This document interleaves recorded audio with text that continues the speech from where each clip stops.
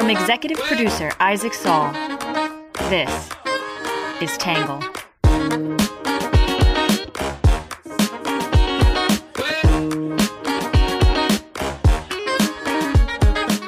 Good morning, good afternoon, and good evening, and welcome to the Tangle Podcast, a place we get views from across the political spectrum, some independent thinking, and a little bit of my take, or our take in this case. I'm your host, Isaac Saul. I'm your co-host, Ari Weitzman. And today we're going to be talking a bit about some stuff that happened in the Tangle editorial world this week, some disagreements. We had some arguments we had in our editing process that I thought people might be a little bit interested in. We're going to talk about today's issue and the fact that Democrats, in my opinion, are much stronger than Republicans, but for some reason, nobody talks about that, and it's driving me insane. I don't really know why. And then we're going to chat a little bit about tomorrow's Friday edition. So those of you who are not paid subscribers to the Friday edition can get a little bit of that in the podcast, which is about how Donald Trump and Joe Biden are actually not the same, believe it or not, despite how many people talk about them. And then at the end of the show, we're going to do something Ari and I have been talking about for a little while, which is we're going to talk about Zionism. I think this is really important because the word Zionist is getting thrown around so much recently, and there are many different definitions for it and many different interpretations and feelings about Zionism. So we're going to talk about that, which I am very excited and interested to do because I actually don't really know how you feel about some of that stuff. So I'll be sort of learning about you on the fly for once, which is nice. Think you want to have something different rather than you always having being the person who has their opinions out there, having to defend it and get run through the ringer. Now maybe you can throw somebody else through the ringer. Yeah, I'll pass that on to you. There's some stuff I want to talk to you about. Speaking of getting to know you, I memory hold this somehow. I don't know. I mean, I guess there was just a period of my life when we were friends in 2011 when you were living in Rome and working for NATO, but I just don't remember that at all. And we wrote a lot about NATO this week. It came up. I mean, we did a whole edition about Trump's comments on NATO, but it's coming up because there's just so much foreign policy stuff going on. And you were there, kind of? Did you really work there? Or you were like an intern? Yeah, I really worked there. I don't see how that's that different. Did you get paid to be there? I did get paid. I got paid by the big international conglomerate that we call NATO. But yeah, I want to define what we mean by there too. When you say, "Did you work there?" I didn't work at NATO HQ. I worked this is in that phase of my life when I just dropped out of a master's degree for library science at the time. I think, as Isaac knows, and as some people who know me know, I'm great at dropping out of grad degrees, at grad programs. It's the thing I might be best at. Do you still have student debt? You must have an unbelievable amount of student debt. I don't. I'm paid up. Wow. Because I never finished them. Well, they weren't that like master's degrees, if you don't finish them, aren't super expensive, for one. That was the thing that took me the longest amount of time to pay off, was the master's that I dropped out of at Pitt. I dropped out of a PhD fellowship from Rutgers that I was getting paid to attend as a PhD fellow. So how many graduate degrees have you dropped out of? Three. The third was a part-time master's in software engineering a couple years ago that I was doing through Penn State's quote-unquote world international campus. And that wasn't that expensive either, since it was part-time. That's pretty impressive. So Thanks. What did you actually do? What did you actually do at NATO? So I was a library intern at the NATO Defense College in Rome, Italy, which is a kind of interesting place. A lot of people don't really think about how this happens. If you are a career military officer and you have a good career and you get promoted through the ranks in your nation's military, and if your military is a member of NATO, you may one day find yourself in your 40s or 50s promoted to a level of leadership that requires you to know about the world of international affairs and have no experience in that, not really have any background about, say, if you're a military, like a new major in the German army, now you have to learn about Canada's international relations with East Asia. Completely different world to you. So what these militaries will do is they'll send these promoted personnel to the defense college in Rome, where they'll take a semester course in something, sometimes two, and they'll just get a crash course on modern international affairs with NATO countries. And they'll have to write book reports. It's actually kind of sweet. You'll have all these 50-year-old, very serious generals sort of regressing to college a little bit, needing to go to the library for help researching things. And they all sort of act really chummy and collegiate. It's kind of nice. And I got paid a sum of 500 euros a month, which was enough to pay for a room in an apartment at the time. And that was about it. It did cost me money. In the end. I didn't save any money from it. Is the NATO library just full of books about foreign countries' relationships with each other, basically? Yeah, pretty much. And biographies on famous people. A lot of periodicals, tons of periodicals, and bound editions of periodicals from the 70s and 80s and earlier. That's actually how I started reading The Atlantic, was when I was at NATO. I wasn't super informed on global affairs at the time. I was just out of college. And I had a lot of time to kill because I was mostly sitting in a library and sitting at a desk. So I started reading things that were interesting. And Interesting. The Atlantic was reliable. Okay, so we actually, I felt like, had a pretty good lined up understanding of some of this stuff with Trump and NATO. You and I did not have much disagreement about that. But that was kind of the first day this week that there wasn't a little bit of a throwdown in the comments section of our Google Doc, our shared Google Doc, where we're editing the daily newsletter, which there's always disagreement, I think, which is good. When it's really strong disagreement, we tend to argue it like right up until the bell. At 11:50 Eastern, we're still at each other, I think.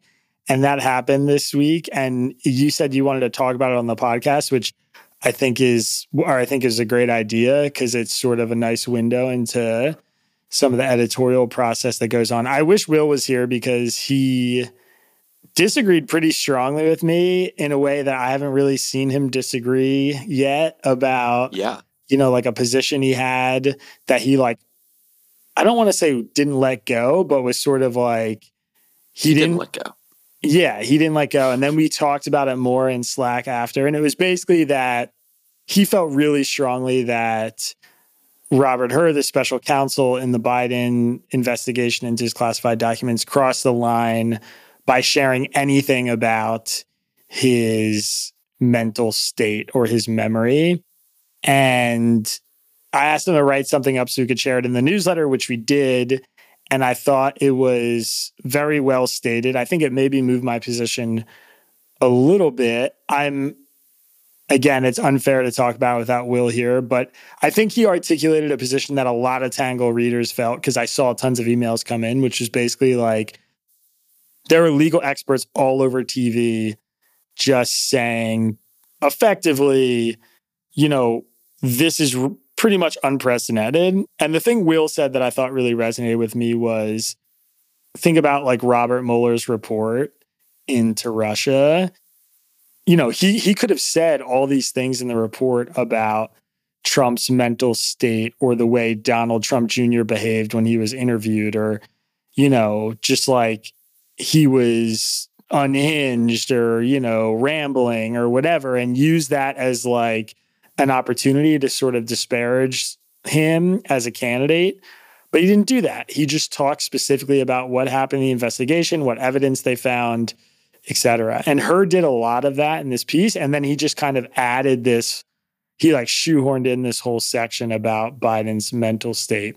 The way he did it was by saying that it was one reason why he didn't think he was able to prosecute him, is that a jury would find him a pretty favorable witness. But it was still pretty jarring to see, I guess, in that sense. I don't know. Did you find Will's perspective there compelling? Yeah, I think Will had a good point.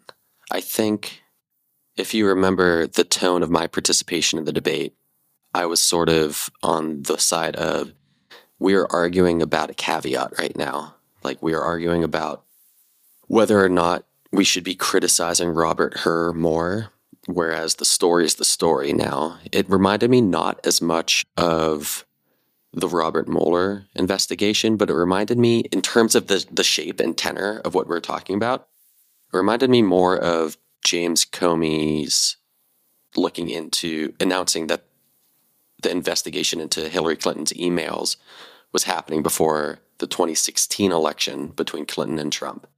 Because a lot of the comments were, this is really political to do this 11 days before the election, which is when that news broke. And it's motivated by the FBI, and it's going to affect the election.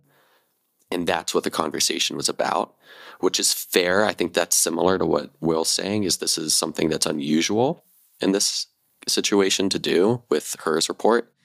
But it was already out of the bag. I think you kind of have to deal with things in order of importance, which is, what is the subject of the thing that we're talking about now? And then we can also later, or as a side, talk about whether or not this should happen.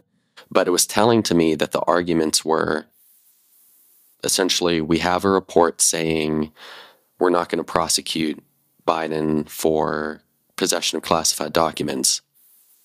And as an aside, a reason is that he seemed elderly and forgetful. And the counter to that was not, actually, Biden is not forgetful. Actually, Biden is not too elderly. It was, how dare you say that? And that is what felt a little more like the story to me than the pushback that it was an unusual thing. But that's where I kind of came from. I don't know if you would prioritize differently. There are sort of two minds for me. One was like, I could see the legal argument that this was inappropriate from like a prosecutor perspective, from a special counsel perspective. This was something that maybe crossed the line and breached some sort of code or guideline that they're supposed to follow. And then there's like the journalism side of my brain where it's tell me everything about how that interview went and what Biden's state of mind was and who was in the room and what was said. I mean, I want every detail like that. So I was happy to get the information. I don't think Robert Hur made this stuff up. Biden's team has not denied that any of those things happen. I mean, Biden said, of course, I remember when my son died, but he didn't say, of course, I remembered in this interview when my son died. He just said, I know the day. They didn't push back on any of the claims. I think Robert Hur could be acting with some political motivations. I'm not going to put that past anybody in this day and age, but he's somebody who, Democrats and Republicans alike respect as a prosecutor. He's considered like a pretty fair, straightforward, by the book type guy. So I definitely don't think he made any of this stuff up. So the fact that he didn't make any of this stuff up, to me, is the story. And like, that is a pretty important, relevant thing to discuss. I think even taking Will's argument, maybe if I were to rewrite my take, I include more language and, credence to the fact that this was probably inappropriate in some ways or maybe crossed some line, but I'm still glad it happened anyway, because I'd rather get this information than not. You, on the other hand, had a terrible wrong opinion about Tucker Carlson that, I can't even believe we're about things. This is one of those things where I think everybody else is being infuriatingly wrong. Because, okay, I'll preface it, or I'll intro it here, which is, when we covered the Tucker Carlson interview, we wrote about, or you said the main aspect of the story is that Tucker Carlson is realizing that Putin is justifying the war in Ukraine by saying Ukraine is something that is a territory or contains territories that Russia has a historical claim to, and it's Russia's right to claim those territories now, and he's exercising it. And you said that Carlson just learning about that is one of the key salient elements of this. I think that's accurate, right? I not learning about it, I would say believing it and parroting it, telling his audience Tucker Carlson, or telling his audience Vladimir Putin's response shocked us. He effectively made the case that Russia has a historical claim to eastern Ukraine. And we had a good deal of discussion about whether or not this shock was genuine, because my read of it is I'm so used to seeing Tucker Carlson's bemused, inquisitive face that I can't see that as anything other than an act. So if you said anything in an interview that I wanted to get people to watch, I could very easily say, what a shocking answer. And then if I were going to intro my video that maybe had a 30-minute, really, really dry portion as a lead-in, and I wanted to convince people who were going to watch or listen into the interview to stick around, I might say, it's shocking. You should really listen. I think you'll be shocked.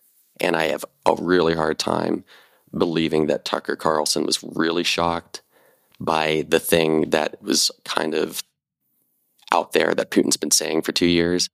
Maybe he's genuinely surprised at how genuine he thinks Putin is, but I think shock is, at best, a huge overstatement of his reaction. At best. I felt like, first of all, with like the clickbait argument that he's just trying to get people to watch the interview, I mean, I'm sure he's promoting, he's definitely doing something promotional at the top of the opening monologue, but he's also giving it away. I mean, he's telling them that he responded with this long historical answer. We thought it was a filibuster, and then we determined it wasn't a filibuster, and actually his response was shocking. It was that, he believes there's this historical right Russia has to this portion of land. So I think like if he were saying his answer shocked us, but it might take a little while for you to get there, like that lends more credence to this sort of clickbait that instead he summarized what the answer was in one sentence and made it so if you didn't want to watch the first 30 minutes of the interview, you didn't actually have to watch the first 30 minutes of the interview. My read on it was more like Tucker Carlson is so heterodox now and is attempting to be so heterodox that the mainstream media's position about what Putin's motivations were just has to be wrong. And so maybe he was shocked that Putin said it to him in this interview and did it so explicitly. But then, he went, I saw him, he's doing this tour right now.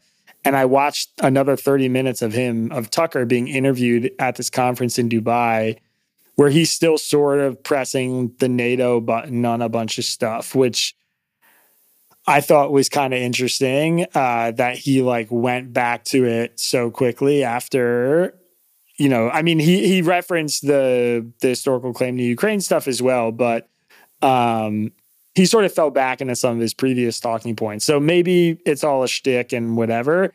I felt it was notable that to his audience in the first 3 minutes of this interview, he told them that Vladimir Putin believes that he has a historical claim to Ukraine, because I do think that is the central thing of this conflict.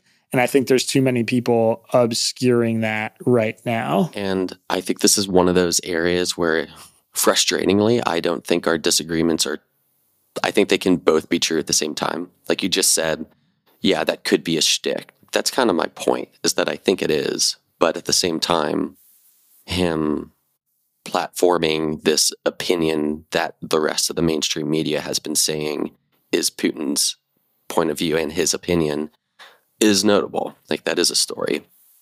I don't know if this is going to be interesting at all as an aside, but I remember, when I was at NATO in 2011, a lot of people were talking about, like, it was like a little discussion thing that people would have of, do you think Russia could join? I think we're close. I think we're getting to this point where we could maybe can include Russia. It would be a huge triumph for peace and prosperity.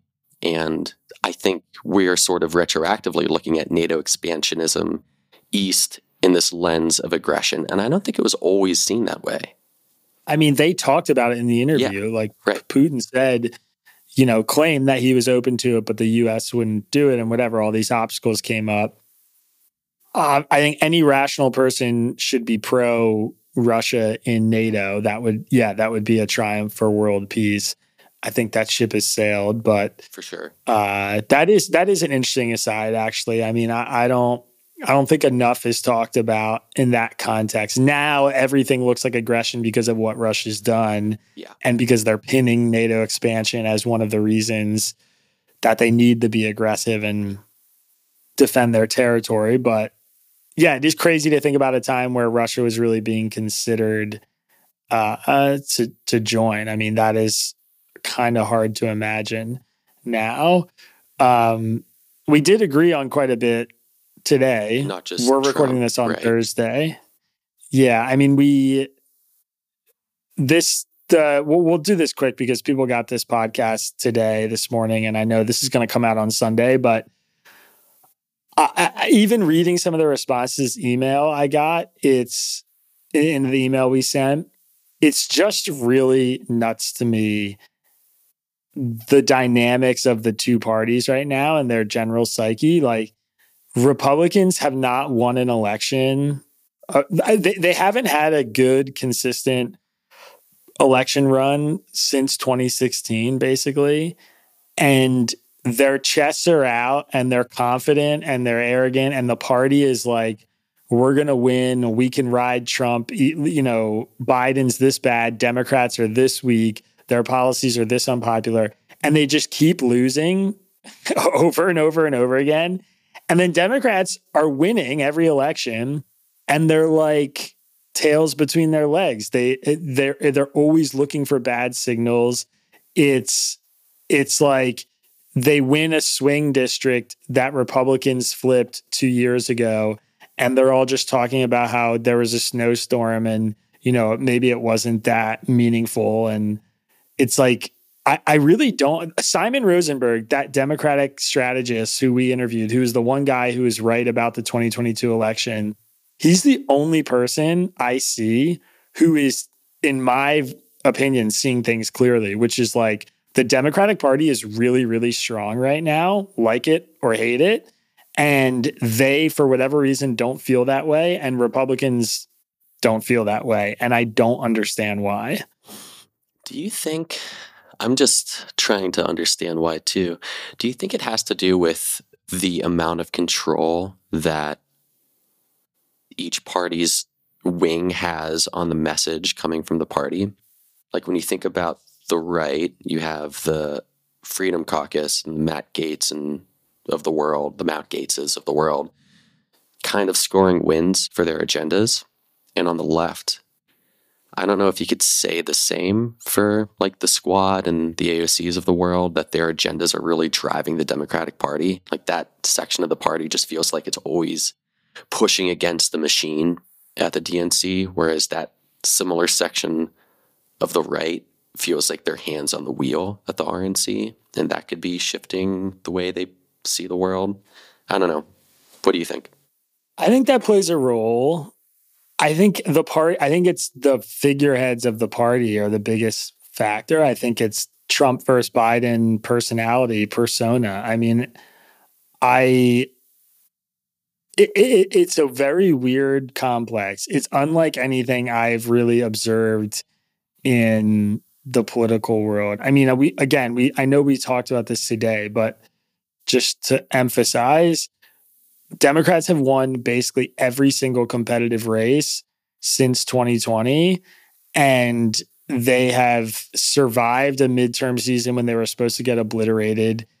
They win another special election last night. This November, they won every competitive race people were following. They're going into 2024 as the favorites. Like, I don't care what the polls say. I don't care that Joe Biden is trailing Donald Trump by 3 points in some Siena College poll.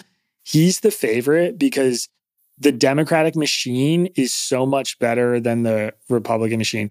The dynamics of why people view it this way, I don't really understand. I think maybe it's the neuroticism of like the media on the left, that they're just like so scared of Trump and Republicans, and it's all fear-based and like all the ways the different things could go wrong. I think that's part of it. I think one thing we don't talk about enough is the reality of why Democrats are winning all these races. And there's not nearly enough reporting on this, but it's because they run better like the party is better organized and they run better campaigns. They have this unbelievable machine churning out fundraising dollars, the ground game they have, the volunteers they have, the reach they have through the media, through email blasts, all like everything on the right is condensed around Trump. It's like he controls the RNC, he controls, you know, the email fundraising, he picks which people to endorse. And among Democrats, there's this like party infrastructure that's making really calculated choices about what candidates to elevate. And when they do that, they activate these people on the ground, like these grassroots organizations that are just crushing. And that's what happened in New York. They got like 70,000 people of the 90,000 people who voted early, they estimate were Democrats. And then this huge snowstorm hits and like 180,000 people vote in the entire election and they win by 13,000 votes. And it's like, yeah, you could say, oh, there was a winter storm and maybe that reduced turnout and whatever. I think Swazi was going to win anyway, but they had this backup plan of they got the early vote out, they got mail-in votes, they were organized, and Republicans just don't have that. They just don't have that. They're not good at this. Well, they used to be good at this, though. Like in 2016, for 2018. Sure. Yeah. And I think it changed and in Florida and in Ohio. It changed post-row. I mean, more people are engaged now because of the abortion issue, and more women are engaged and more suburban women are engaged, which is, you know, very much changing the dynamics of a lot of these swing districts. But I just think the party infrastructure is so much better among Democrats. And I don't think people talk about that enough. It's just like they're just playing a different game, it feels like. I do think that's part of why. I do think that's key, that I think Republicans were more engaged pre-Roe. I think this is such a salient issue. It has been for our entire lifetimes, probably, I think longer, honestly, that a lot of people turned out to protect the lives of unborn children on the right, while Roe v. Wade was essentially the law of the land, was the precedent, the legal precedent. And when it fell, I think, like you said, suburban women, a lot of liberal and moderate voters are engaged now that they are pushing back against that status quo being removed. I think you can make a really convincing argument that that is the salient driving point in a lot of our national elections for the past 3 or 4 decades. Yeah. And maybe it's just that simple. I think it's bizarre that this isn't discussed more, and that Democrats can't take a win. Right.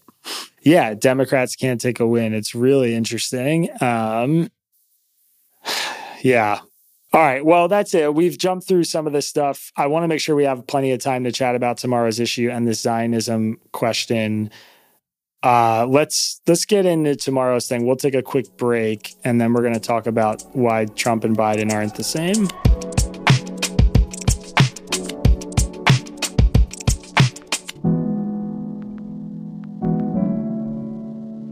We'll be right back after this quick commercial break.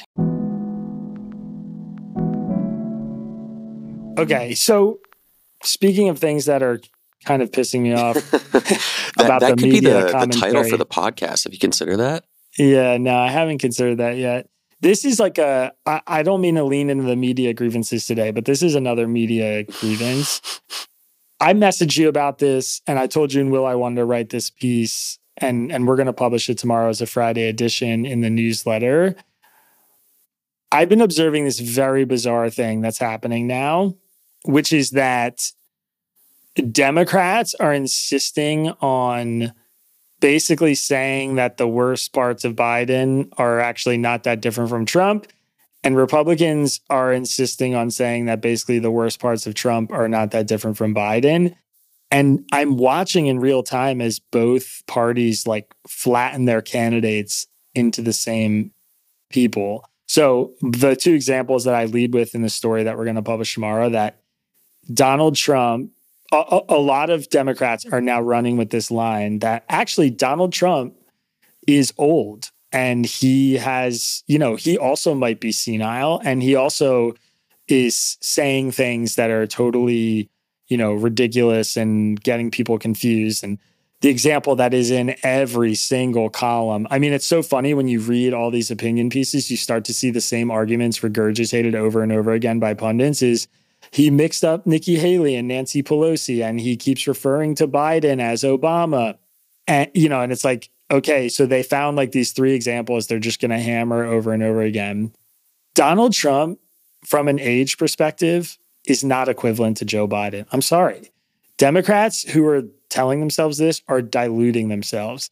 You go watch a Donald Trump rally, and then you watch Joe Biden at a press conference, and they are two completely different people. They are on a different plane. Joe Biden comes out and walks up to the lectern, and he's got this stiff gait. He's shuffling his feet. He looks really old. He looks tired. He can't hear certain questions. He gets lost in his train of thought regularly and just kind of like will be talking about something and then just sort of drift off and lose his place. I mean, he's doing stuff that makes him look and seem very old. Donald Trump is like energetic and vigorous and alert, and he's loud and rambunctious, and he interacts with the crowd, and you can loathe him and hate him and all that stuff. And he says totally insane shit. I'm not going to pretend that he doesn't.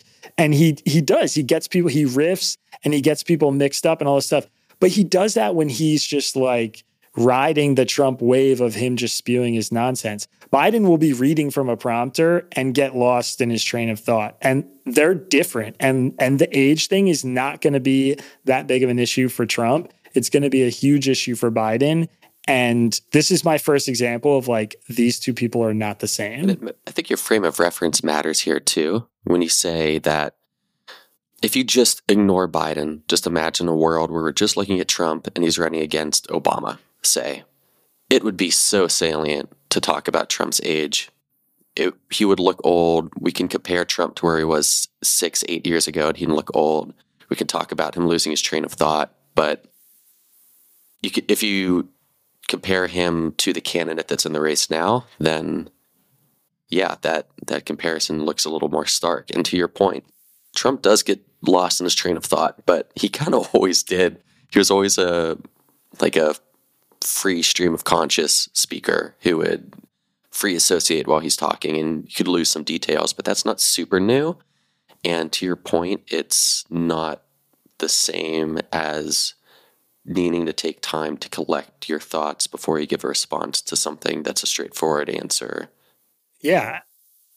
Also, just for what it's worth, I didn't put this in my piece, but maybe I should add it. Like, you watch Trump in an interview 4 years ago, and he's pretty much the exact same person. 8 years ago, go back to 2016, go back to the race with Hillary. Go back 8 years with Joe Biden and tell me that the difference is not stark. I mean, it's just a lie. It's just a lie. And it's okay. Like, I think I actually happen to agree with some of the sort of like center left pundits like Matty Iglesias who are saying Democrats should trot Biden out and let him do these press conferences every single day. He should have more exposure. He's good. He still has his moments. He's good in like in that press conference when he called on Peter Doocy, the Fox News reporter, and was like, "My memory's so bad, I forgot not to call on you." Yeah, that was funny. That was a zinger. I was like, "Oh, yeah, sick!" Like he zinged him. He nailed and he's that like press this conference, and then he walked back to the podium. Yeah. If he had left before he came back and mixed up the president of Egypt with the president of Mexico, it would have been fine. But like, I think they should give him that exposure and let him do his thing. They choose not to. That's their fault. But, it's like the Jon Stewart bit was perfect. It was just like, if you're telling me that Biden is all of these things, like, it'd be sweet if you guys release some footage of that so we could all see it, because we don't see it. And like, that's a big problem for him.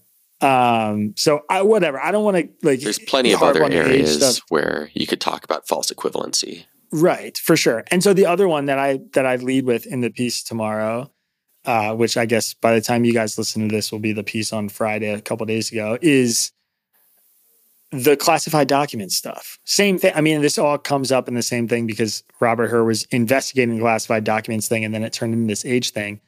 But again, now what Republicans are doing, what Trump supporters are doing, is they're trying to flatten this thing. Like, oh, Biden isn't, or Trump isn't actually that bad. He basically did exactly what Biden did. They're just, throwing the book at him. Which, by the way, if you're simultaneously saying that Biden committed a crime and mishandled classified documents, and also Trump did the same thing Biden did, that's not a great argument. Just for the record, you sound stupid when you do that. But they're not the same. But like, fundamentally, Biden got investigated and he got cleared. That's what happened this week. The special counsel said they're not indicting him. They're not pressing charges. They didn't think they had a case. And it wasn't just because he was old. They said there was a huge lack of evidence that he, willfully retained these documents or did anything that rose to the level of, criminality that they would typically prosecute. Trump has already been indicted. He's going to trial because there's so much evidence and because what he did is so bad. And then in the same report, Robert Hur dumped all over Biden. He said, and this is a quote from the report, most notably, after being given multiple chances to return classified documents and avoid prosecution, Mr. Trump allegedly did the opposite. According to the indictment, he not only refused to return the documents for many months, but he also obstructed justice by enlisting others to destroy evidence and then to lie about it. In contrast, Mr. Biden turned in classified documents to the National Archives and the Department of Justice, consented to the search of multiple locations, including his homes, sat for voluntary interview, and in other ways cooperated with the investigation. That's the same guy who used space in this report to say the most politically damaging thing about Biden that we've heard in the last 6 months. So this is not some partisan anti-Trump actor. He's just laying out plainly that what Trump is accused of doing is way, way, way, way, way worse than what Biden is accused of doing. These two things are not the same. And in fact, the equivalency that you see, I don't know if you've seen this, I assume that you have, that you see a lot of people on the left draw isn't between Biden and Trump, but it's between Biden and Pence. Because Pence also was charged with the discovery of classified documents in his home, which he also turned in, and there's also an investigation into that also resulted in no charges being pressed because they found it didn't rise to the level of criminality required to prosecute. That's a better equivalency. Yeah, and Pence did the same thing effectively that Biden did, which is he cooperated. And when you're the president or the vice president, there's an argument to be had here that what Biden did and what Pence did should be prosecuted, because if they were some low-level FBI agent, they would probably go to jail for what they did. I think that's actually a really important conversation to have, but it's irrelevant to the Trump-Biden comparison because we're comparing two president, vice president, high-ranking leaders who mishandled classified documents in some way. And what Trump did is very clearly way worse and way more criminal and way more deserving of this investigation. So I'm going to talk more about this tomorrow, but it's not just the classified documents in the age. It's immigration, it's foreign policy. It's all this stuff. I'm seeing these pundits just say they're the same. It doesn't really matter, from various motivations, either because they're pissed about what Biden's doing or they hate, Trump or whatever it is. They're just putting them into this blob when they are still very, very different people and candidates with very different policy solutions. And the difference between one or the other being president is actually quite significant, despite some people saying that it doesn't matter. Yep. There's a lot of other things we can get into about it, but like you said, by the time we are talking about this, the piece is out. It hasn't been finished yet, but there are a lot of other areas where false equivalencies are made between the two of them, and by now you've probably heard it from us.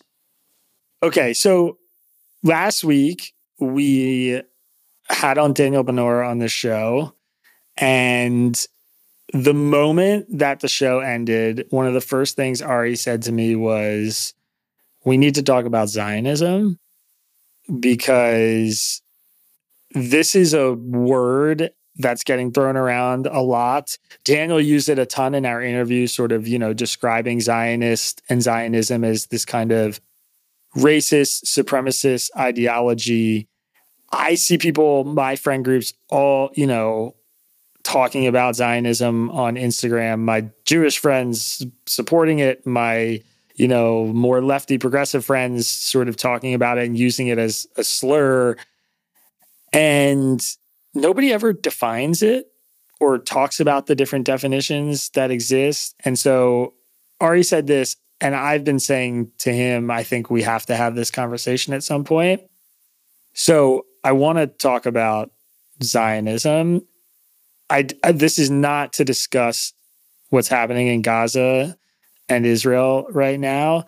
I think it's just important to talk about what Zionism is and the different ways it's defined and the different ways it's viewed. And then, it'll be interesting to talk a little bit about our relationships with it. But this is like a really, really critical thing because I hear so many people using this word in such vastly different ways, just like oceans apart in terms of how they talk about it. I don't know what makes the most sense. Do you think we should go through these definitions to sort of illustrate the way different groups define it? Yeah, I have 3 I want to offer. I also want to offer a little framework while we're looking at these definitions, which is, I think on one hand, there is the what Zionism is, and on the other, there's the how, which is the how Zionism is expressed and how people who call themselves Zionists pursue it or have pursued it. I think that'll be helpful as we talk about the definitions. And I've prepared 3 for us here. The first, I think, is the more neutral, the most neutral that I could find anyway. I think has all of the elements that most people agree upon as being Zionist. It comes from Encyclopedia Britannica. The definition is, quote, Zionism is the Jewish nationalist movement that has had as its goal the creation and support of a Jewish national state in Palestine, the ancient home of the Jews, Hebrew, Eretz Yisrael, the land of Israel. Though Zionism originated in Eastern and Central Europe in the latter part of the 19th century, it is in many ways a continuation of the ancient attachment of the Jews and of the Jewish religion to the historical region of Palestine, where one of the hills of ancient Jerusalem was called Zion. Do you have any response to that? None, except that I think that's the best definition of Zionism, in my opinion, not to poison the well like I just did, but I think that's actually a great starting point for conversations, but the other 2 are really important too. I have a question though, as we get into this, which is about a couple other terms that come up as this definition is introduced, which is the term Palestine. Well, let's just start with that, with the term Palestine, because a lot of people think of Palestine right now as being the nation or the territory that's represented in the Middle East as Palestine currently, and a lot of people see it as a historical region. Some people see it as only one or the other or both. I'm wondering if you have a comment or a way that you like to think about Palestine as a term. I mean, I think when I think of Palestine, I think of the ancient region that Israel now occupies a large portion of, and concurrently the potential state that could be created to sort of exist alongside or around Israel in a 2-state solution. So like I would refer to the West Bank and Gaza as Palestinian territories because they're, associated with the Palestinian people who are attached to this ancient land of Palestine. And I also think that, it's almost a reference to a not yet realized sovereign nation that is just like an idea right now too, which I think is the complicated part. But yeah, when I read it in this definition, a Jewish national state in Palestine, I think it's talking about Palestine as in the region, from the river to the sea. That is like the biblical region and the 19th, 20th century region that Jews now occupy with their own national state. Do you think it's useful to try to define what we mean by Israel historically right now, or should we move through these other definitions first? I don't. Interestingly enough, the Israel historically part is a lot more complicated. I mean, maybe that isn't interesting. Maybe that's obvious, but like there's debate about where Jews were and what the land of Israel, quote unquote, in the Bible is referring to.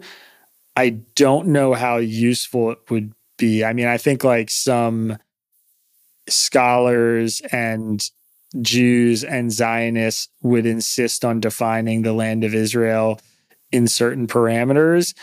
I personally don't think it matters that much because the central debate is all about this land that was occupied predominantly by Palestinians in the 19th and 20th century. And that is like the central point of the conflict. So yeah, I don't find it that critical to have this discussion, but it should be noted at least that there is a lot of scholarly debate about what the quote unquote land of Israel actually means and what the boundaries of that were in relationship to the Bible. Okay, so let's move on then. The next definition that I have comes from the ADL, which we can talk a little bit about after I give this definition. ADL is the Anti-Defamation League. It's generally a pretty left-leaning organization that supports that's against the defamation of Jews primarily. And it is an umbrella for more anti-defamation against most people, but is primarily grounded in Judaism. I think that's fair to say, right? Yeah, I think so. So the definition from the ADL is, quote, Zionism is the movement for the self-determination and statehood for the Jewish people in their ancestral homeland, the land of Israel. The vast majority of Jews around the world feel a connection or kinship with Israel, whether or not they explicitly identify as Zionists, and regardless of their opinions on the policies of the Israeli government. Now, before I get your feedback to that, things that stand out to me is, one, we have our first description of how instead of what, which is this idea of self-determination in the quote ancestral homeland, because I think that when you're around Jewish people talking about Zionism, self-determination comes up a lot as a term, an idea. And the second thing is this offering the ADL gives us that the vast majority of Jews, what their feelings are. And that's notably different. Yeah, bizarre thing to have in a definition. I personally am like really frustrated with the ADL right now because they do so much conflating of Zionists and Jews. And I think this definition is like a good attempt at that. And I think it's really dangerous and counterproductive that they do that. But yeah, I would also argue the premise. I mean, the vast majority of Jews around the world feel a connection or kinship with Israel. I think there's like as many Jews in New York as there are in Israel or something. There's that ridiculous stat. I'm skeptical that the vast majority of Jews around the world feel a connection or kinship to Israel. Maybe a majority, but like 70%. I don't know if that's honestly true. American Jews, I think there are many American Jews who feel connected to Judaism or their culture without feeling a strong connection to Israel. And I think that's something we're definitely going to talk about. Maybe now's as good a time as any about this new term that we need to define. Maybe we shouldn't because it's too big, which is Jewish or Jews, because we are both American Jews. Surprise to some listeners. Isaac Saul and Ari Weitzman. But we are both pretty different with our relationship to that portion of our identity. The two things that stand out to me the most are that I am not religious. I don't consider myself a religious Jew. I consider myself more secularly Jewish. It's a struggle, I think, for people who are raised Jewish, raised in sort of religious households, to think of themselves as Jewish when you're not religious. It is also a cultural idea. It's also weirdly somewhat ethnic, but it has a lot of different sides to it that I know different people identify with in different ways. The other area where I think we're different is in our relationship to Israel. When you're an American Jew, you have the offer to go on the birthright trip, which is when an organization pays for you to go to Israel and experience what it's like there. And I never did that. I never wanted to do that. I actually always thought it was odd. I don't like doing things that people want me to do naturally. So I was always sort of bent against it in that way. But I do remember as a kid at Passover Seders, it would always end with "next year in Jerusalem" was a thing that you're taught to feel as an American Jew. And I don't know that many secular Jews, probably not the majority, if that's a term you feel is acceptable, this term secular Jew. I don't know if the many of them, like me, feel connection to the state of Israel or the land of Israel. I don't. I think a lot of them don't. I even some of the ones who went. I mean, I know a lot of Jews who went on trips like Birthright, and they left being radicalized as like Palestinian activists. You know, like I've heard from people who that was their experience, was going there and traveling through the Middle East and seeing parts of Israel made them feel like there was something wrong with how the country was operating. So, I think it's really complicated. I think the differences you point out between us are relevant and definitely there. Defining Jews is interesting. It's certainly a religious association. I think there's an ethnic element of it. I think it is because of the Jewish diaspora and the things that sort of tie down the religion, like the idea that, you're Jewish if your mother's Jewish, whether you want to be Jewish or not. There are like these elements of the religious tradition that sort of create a kind of ethnic connection.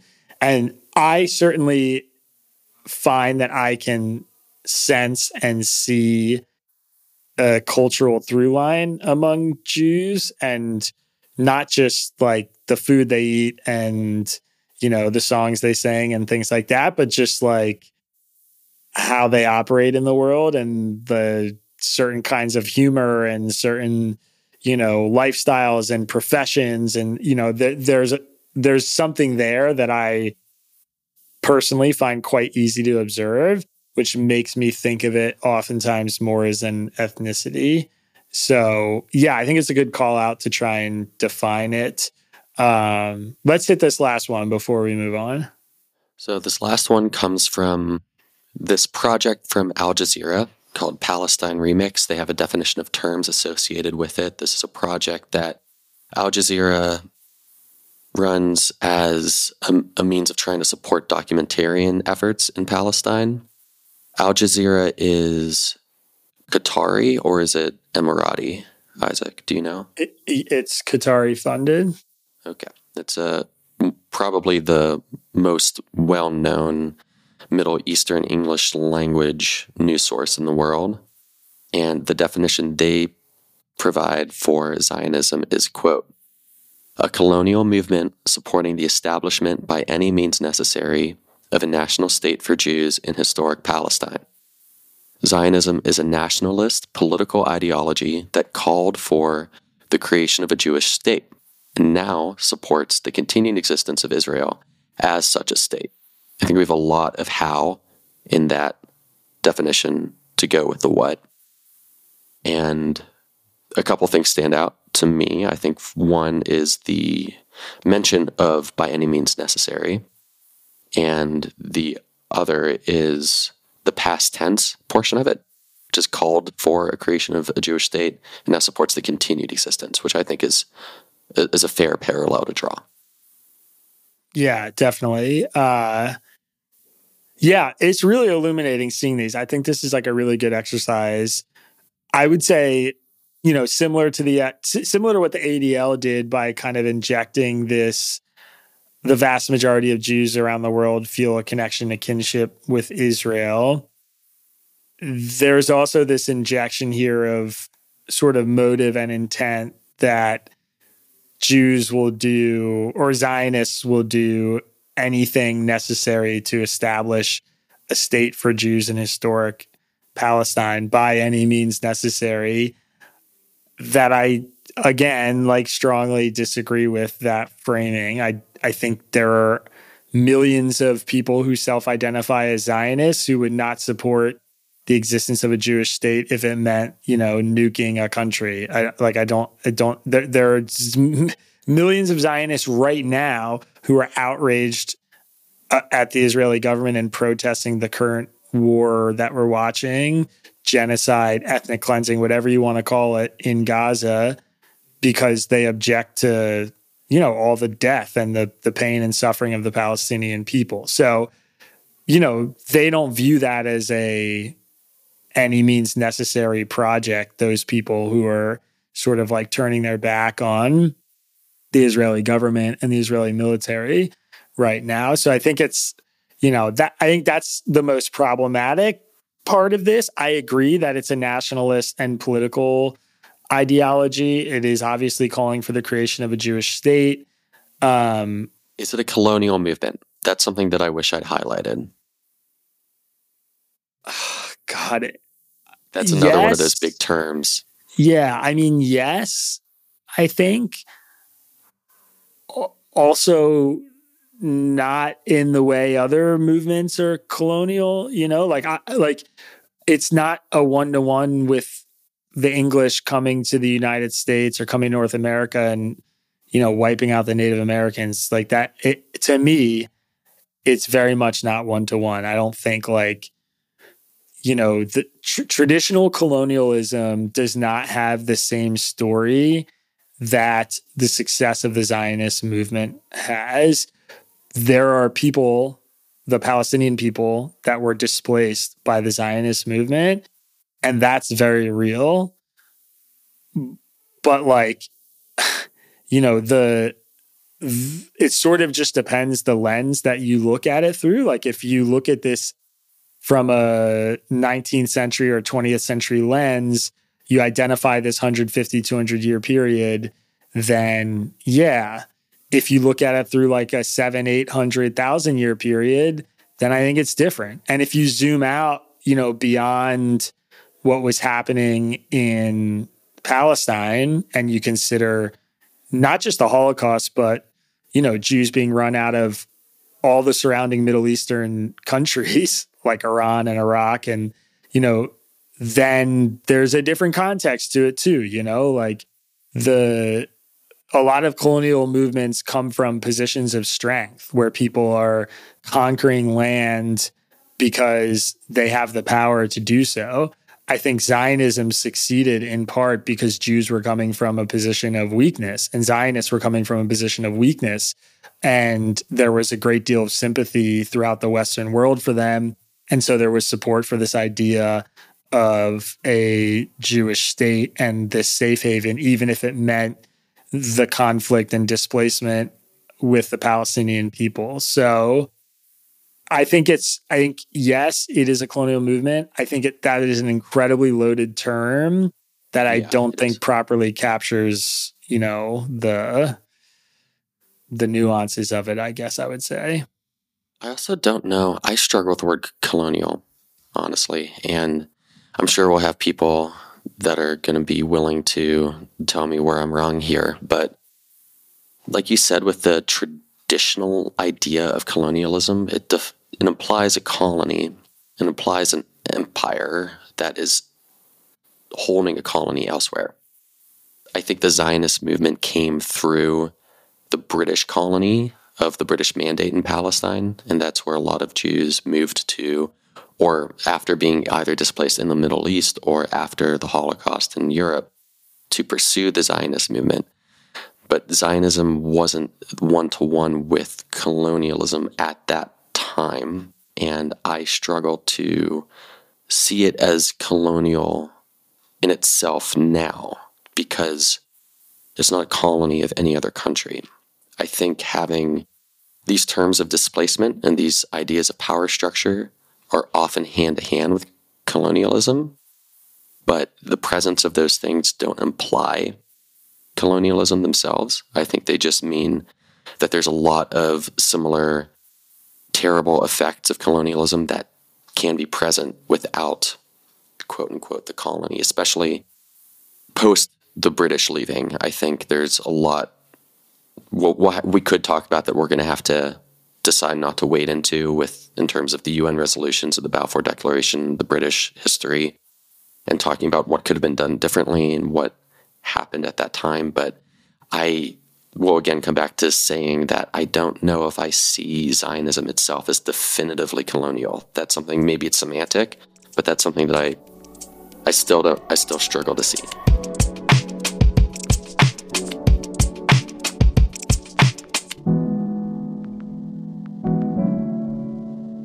We'll be right back after this quick commercial break. I think like an interesting exercise is considering the Zionist perspective on this question to just show how easily like the lens can be changed. And something, I've talked about with some progressive or liberal friends about this is like, imagine, for instance, Native Americans creating a really powerful political movement to take back like North Dakota or something. And in the process of doing that, they like revive an ancient language that had stopped being spoken. They create generations of people who have like this really strong connection to their indigenous culture. They collect political power. They advocate across the country for different states to support their like reclamation to North Dakota. And then a political party who's in power, called Democrats, because this is the realistic one, is like, okay, we're going to decide that you guys get North Dakota and pass this thing for you. And all white North Dakotans need to leave. And we're going to like restore this injustice or whatever. And they go to move and there's a giant war and a fight. And the white people or whatever, the North Dakotans don't want to leave. So they fight and the indigenous people win and they take over North Dakota. And, there's like a progressive lens that would celebrate that as like a revival of this indigenous people to their rightful land and the return of them. And like, there's this culture and this language that's all brought back. And, there is a progressive lens to view that very positively.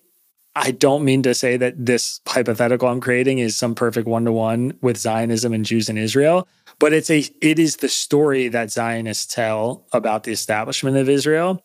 And it is like a similar framing of this indigenous people who was run off and has this 2,000-year-old history in this land and was, oppressed and attacked and killed in mass slaughters all across the world, whether it's the Spanish Inquisition or the Holocaust or being run out of Arab nations in the Middle East, and now collected enough political power to like regain some semblance of what used to be. That is the story that, Zionist Jews tell. And while they're telling that story, there are people on the left who are like, this is a colonialist, racist, exceptionalist society or political ideology. And that tension, I think, is, needs to be spoken about. And it's obviously the opposite lenses to look through this thing, but it's surprising to me that Zionist lens doesn't get more of an ear from a lot of people who are really critical of Zionism. I just think it's in so many ways, it's like this kind of manifestation of this sort of ideology and worldview about how things should be that a lot of like progressives or lefties or whatever sort of run with. And again, I'm not saying this is how Zionism is. I'm just saying that is like a hypothetical comparison that I think a lot of Zionists would make to the movement to create Israel, basically. Would you consider yourself a Zionist? I think so. Yeah. I mean, again, this is sort of why we're talking about this is, I mean, if you had asked me this 6 months ago, I would have said yes.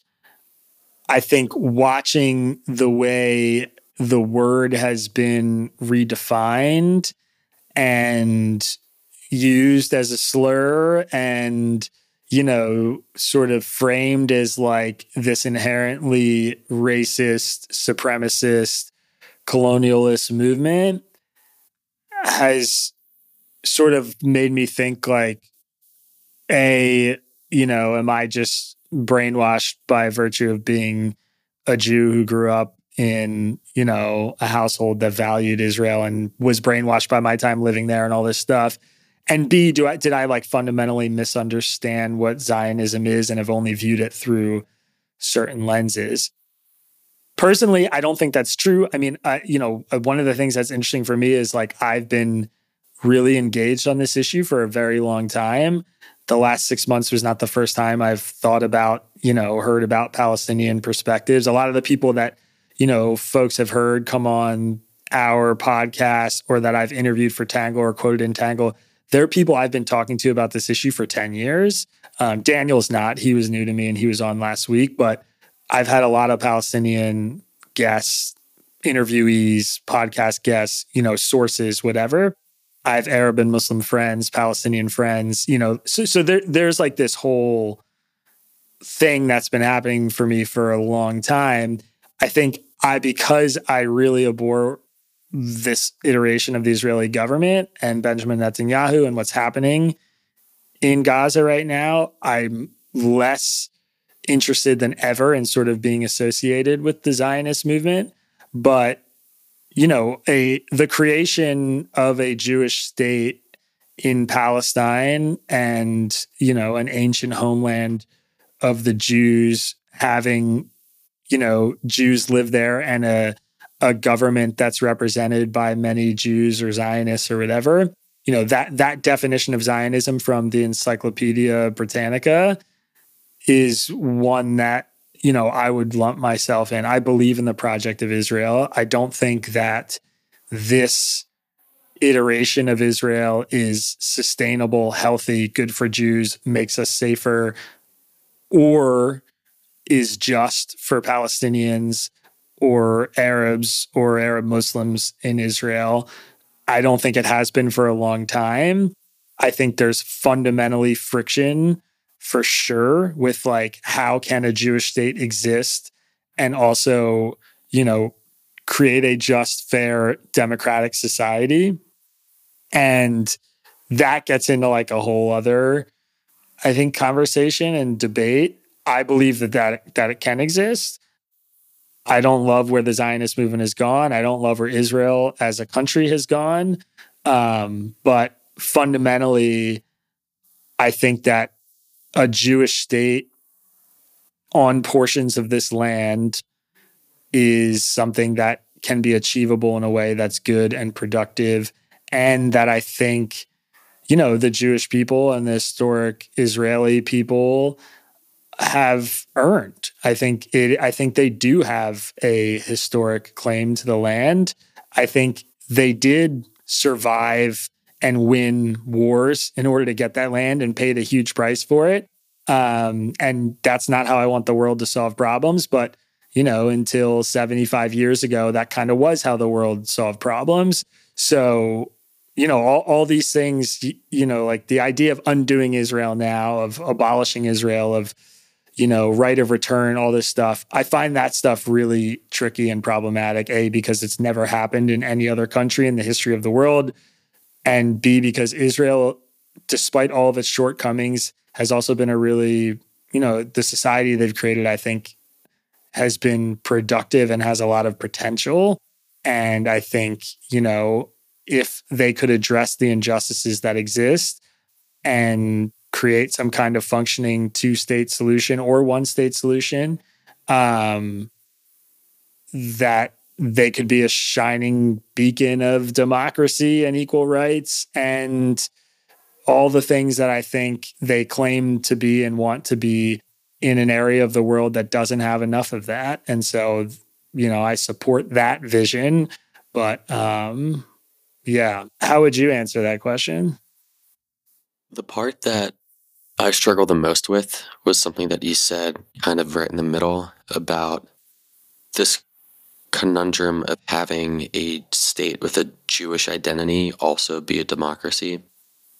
So we talked about the idea of what it means to be Jewish and how it's a religion and an ethnicity and a culture. But even if it's all of those things, it's still an ethnicity, which means if you are making a state with a Jewish identity, you're definitively making an ethno-state. And it's hard to have that or have a state with an official religion be a democracy. Those things are just fundamentally in conflict to me. And I have to, again, remind everybody that I've never been to Israel. I can't speak as an authority here. I'm not an authority on this. But it is something that I've had a hard time reconciling. If we compare our idea of what we think of as a modern democracy, being the United States, which is a pluralistic society, or any European democracy, or Singapore, Australia, what have you, you think of a country that doesn't have an ethnic identity. But a lot of nations in the world do have ethnic identities, and a lot of them are democracies. They just aren't the NATO Western democracies that you think of. And so it's not like Israel is unique here in that regard. So I couldn't say that I'd have a specific complaint about Israel that I wouldn't have with other countries. I've had a hard time seeing myself as a Zionist. I don't think that I would say that I am, but I also have a hard time speaking against it in theory, because maybe it's the same with you, what you said about the way that I was brought up. But when you're a Jew, like as a kid, you are taught about the Holocaust, and you are taught indelibly that we are safe in the U.S. for now. And it's always with that connotation for now. And like, this, like I had one of my cousins was shot in the synagogue shooting in Pittsburgh. I don't need to be told that Jews are under threat and that anti-Semitism is real. And I understand the comfort in the idea of having a state with a Jewish identity. It feels, in that part of my identity that is Jewish, that feels like an idea of safety. And I appreciate that. But I don't know if it is. The creation of a Jewish state did not prevent the synagogue shooting, and I don't know if it's going to make things necessarily better. And I don't have a conclusion. I don't feel like I have a good place to come from. I just have confusion. Yeah. I mean, look, this is something that I've said I said this with Daniel last week and have talked about in Tangle. I don't think the pursuit of the protection of Israel in this conflict is making Jews or Israelis safer. Like what Benjamin Netanyahu is doing right now and what the Israeli military is doing right now, in my opinion, is very self-evidently not making Jews safer. It's, creating a huge surging amount of support for Hamas in the Palestinian territories. Israeli soldiers are dying in battle. Jews all across the world are being targeted because they're seen as automatically being supportive of Israel, even though many aren't. And the entire region that all these Jews live is being destabilized by live war. So, yes, Hamas invited this. Israel's also giving Hamas everything they wanted. And so this is like a perfect example of how Israel and its existence and the pursuit of Israel is not making Jews safer.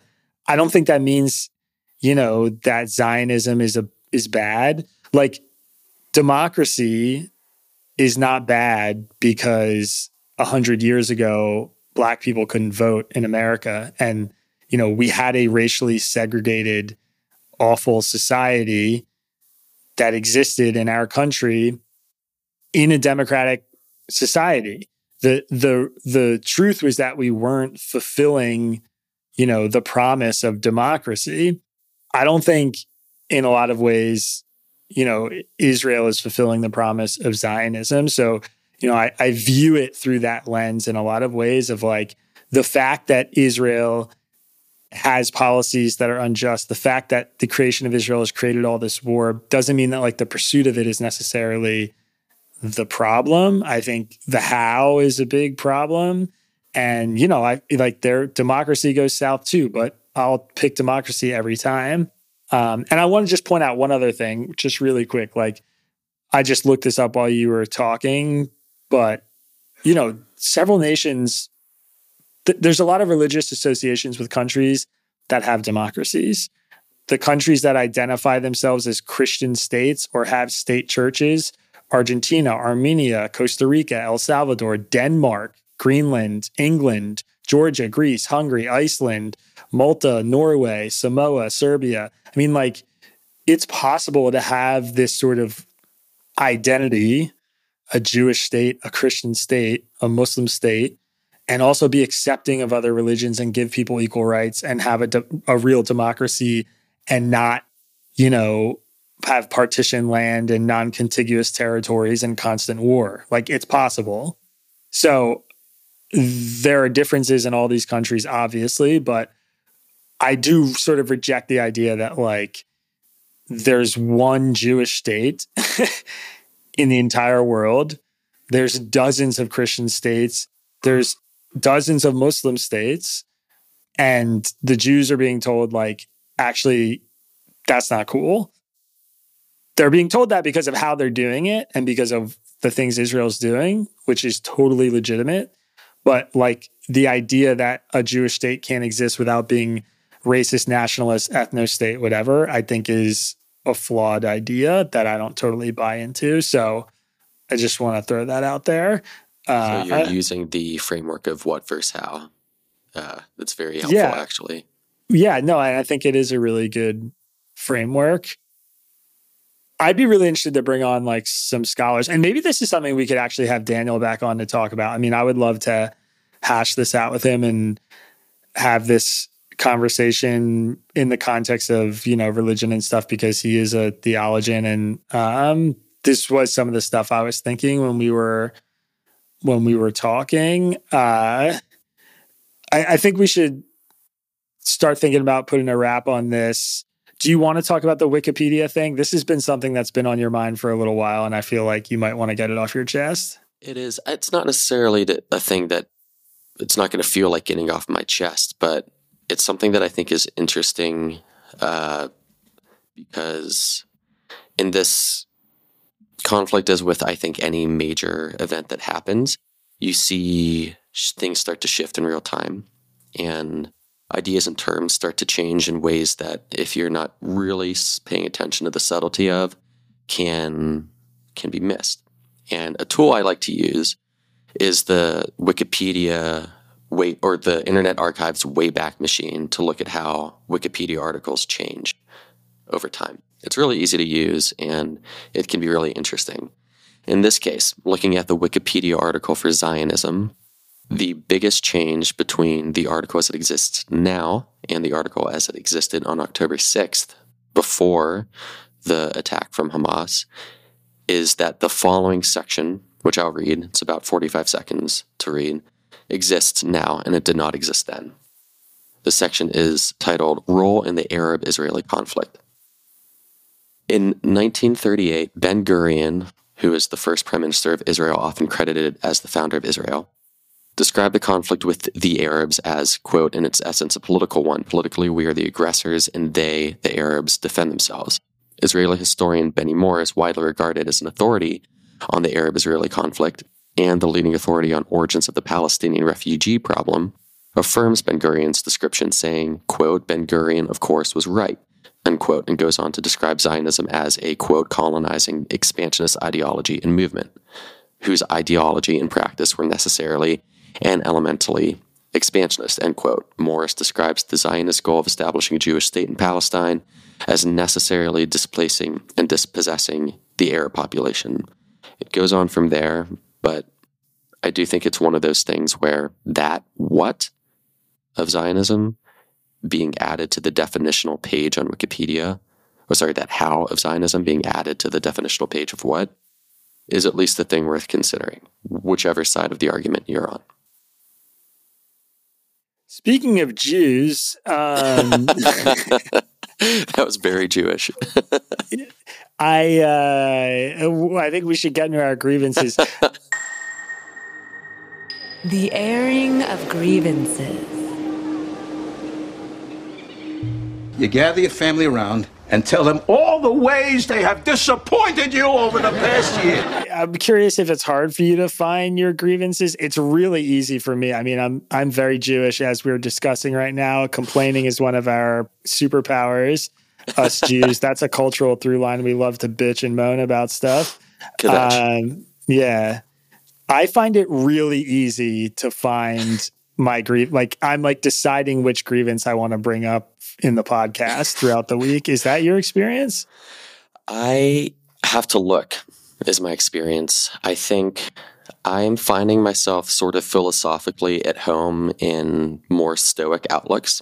And right now I'm reading Marcus Aurelius's Meditations, which are great. And he has this great line in it, which is, it's exceptionally quotable, but I think very powerful, which is, if you don't believe you have been harmed, then you won't feel harmed. Don't feel harmed, and you haven't been.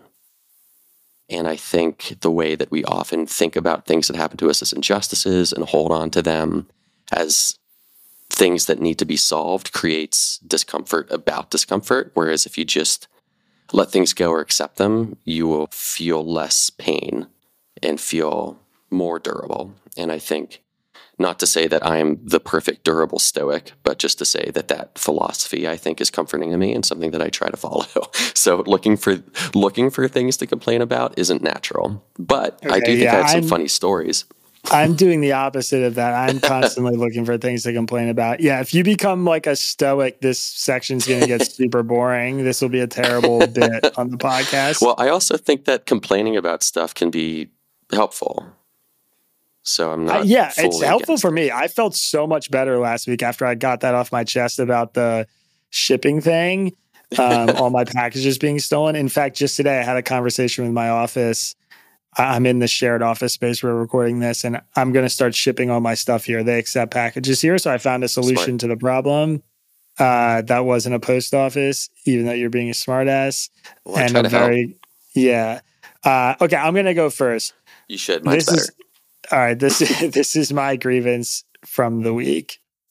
Okay, so when I first moved to Philadelphia, Phoebe and I were sort of trying to find, our footing, our social footing, and restaurants we liked and all this stuff. And one of the things that's really interesting about Philly is there's this whole members only scene.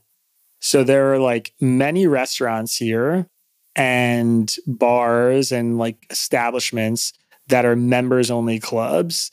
And it's this just like, I'm sure this exists in New York, but it's just way less common. And, there are places like I would try to get a reservation and then they'd be like, oh, you have to be a member. And I was like, oh, whoa.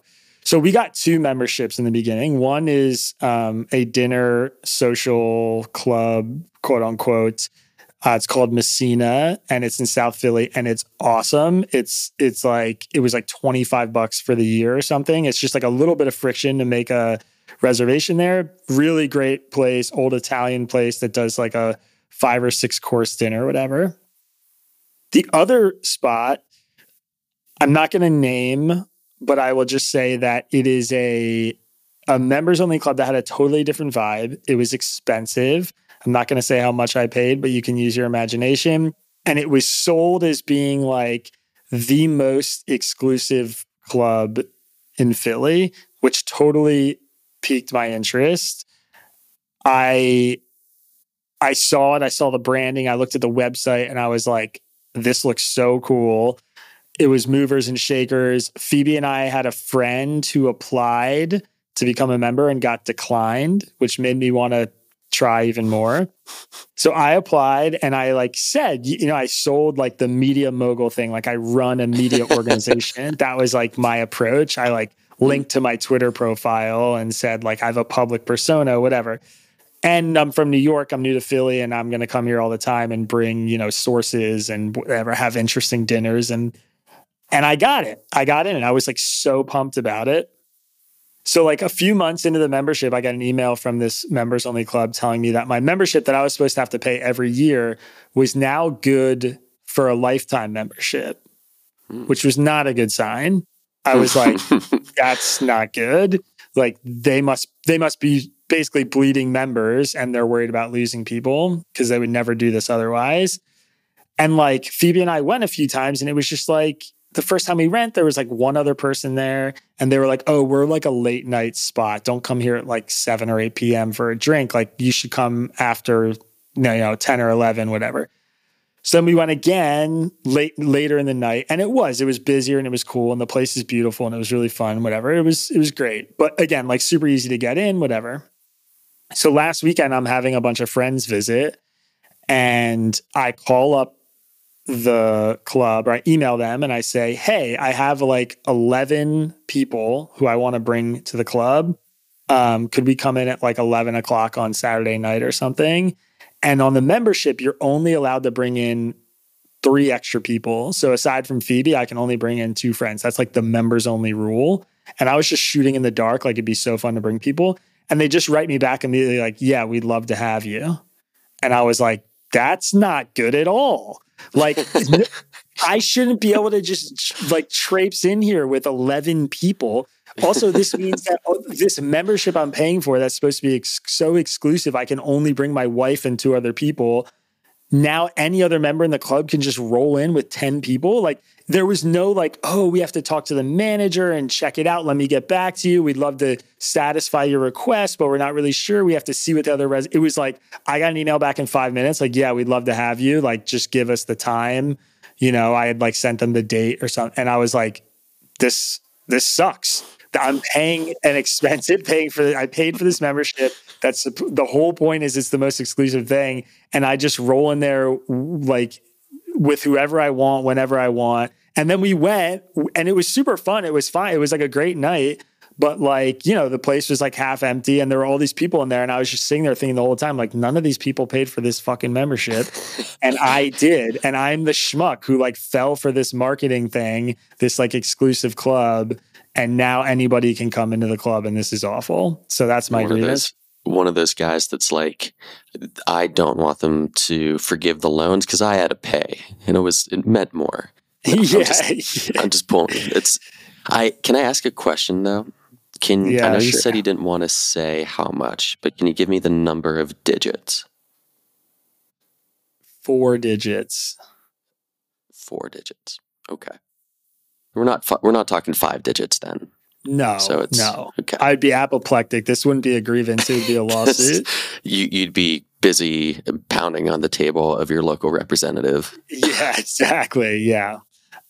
It was outside. It was $1,000. It was the minimum 4 digits, which at the time I convinced myself was a reasonable thing to do. I'd never done anything I've never done anything like that. I never paid for that membership of anywhere to go anywhere. But I was $1,000. I'm going to go in there and see the mayor, that's what I thought was going to happen. And instead it's these 24-year-old fucking temple kids who are hammered and came in with their buddy who has a membership, or maybe they don't even have a membership. They just knocked on the door and got in because apparently they let anybody in here. So yeah, I was upset. Isn't that just the way, It used to be for centuries, clubs wouldn't let Jews in. Now that we're getting let into clubs, they're yeah, whatever, anybody. Yeah, anybody. Let anyone in now. All right, what's your grievance? So, Callie started doing something weird for us this week. You know who Callie is? You want to describe Callie who is Callie your is? dog. I think you should explain that to people. It's not a human. Well, I was going to give you the opportunity to, but sure, I'll do it. Callie's Callie my is dog. Ari's dog that he has a weird relationship with. They're obsessed with each other. How's it a weird relationship? It's a dog. I love my dog. It's okay to love your dog. Love your animals. You love your dog more than anybody I know loves their dog, I think. And maybe that's how many people do you know have... We'll move on from this. Callie's my dog. She's a 10-year-old Australian Shepherd. She turns 10 next month. And yeah, we've got a good relationship.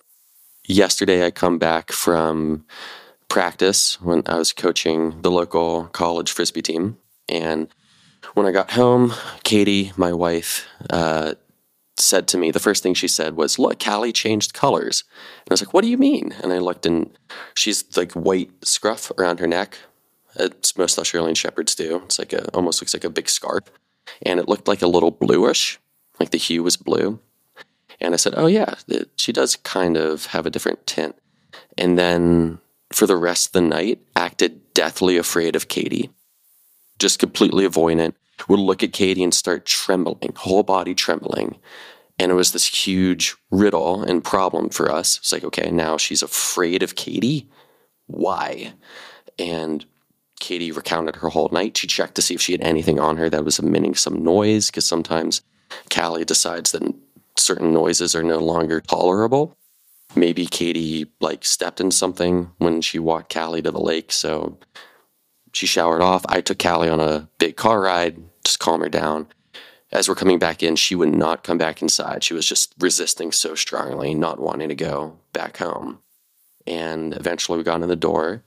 She started kind of acting a little bit more normal, was okay, a little resistant towards seeing Katie. Fell asleep okay, woke up the next day, seemed normal. And then again, just completely avoidant, just wouldn't go to Katie or do anything or interact with her. So we're trying to come up with ideas for why. The only thing that I saw from my end was Katie said, "Look, Callie's blue now." And then she started avoiding her. And I thought, well, that's a stupid thing. So it's something that maybe it's the color itself. Maybe she rolled around in something and she's uncomfortable. And we thought maybe she rolled around like a pile of ash. A lot of people at the lake will have bonfires. And so there'll be old piles of ash on the ground, and Callie likes to roll around on the ground. So that made sense. So after a walk, I took her to the dog wash station in my apartment, because I live in Burlington, Vermont, has a dog wash station. Don't give me that look. It's just fine. That's what happens up here. It's a really nice amenity.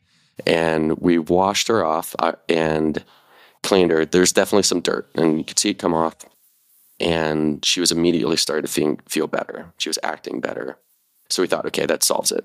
We were worried at first, does Katie have cancer? Is Callie reacting to a smell of a disease and being afraid of it? So we were really nervous for a full day. And it turned out that she just wanted a bath.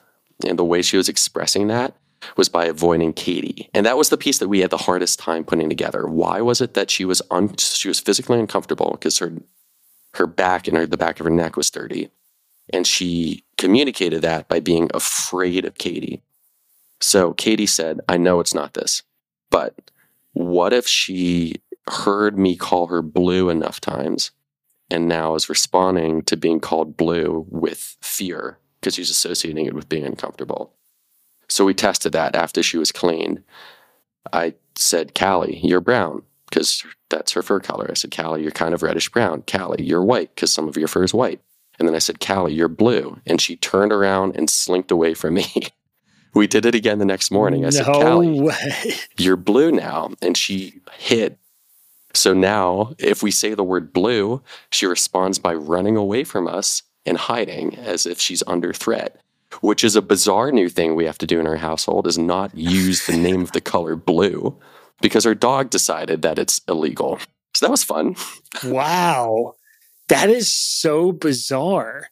That was not the resolution I was expecting at all. Same, man. It's just another one of those things. We can't say "bless you" either in our house.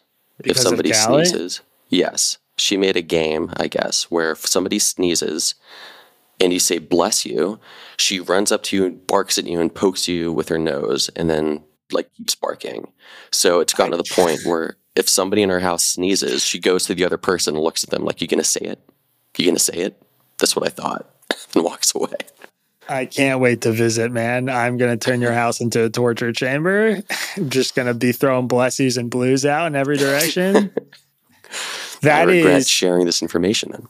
Yeah, that is one of the most bizarre things I've ever heard.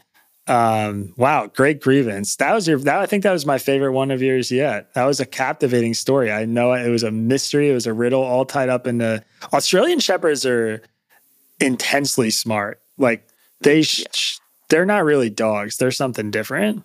Thank you. See, so it's a companion worth having in your household and having a special relationship with. I still think the way you talk about her is weird, but that's all right. All right, we're going to end on that note. Thanks, everybody, for tuning in. Isaac gets the last word. Wow, surprise. We'll be back here tomorrow, bright and early. See you. Have a good one. Peace. Our podcast is written by me, Isaac Saul, and edited and engineered by John Wall. The script is edited by our managing editor, Ari Weitzman, Will Kabak, Bailey Saul, and Sean Brady. The logo for our podcast was designed by Magdalena Bakova, who is also our social media manager. Music for the podcast was produced by Diet75. And if you're looking for more from Tangle, please go to readtangle.com and check out our website.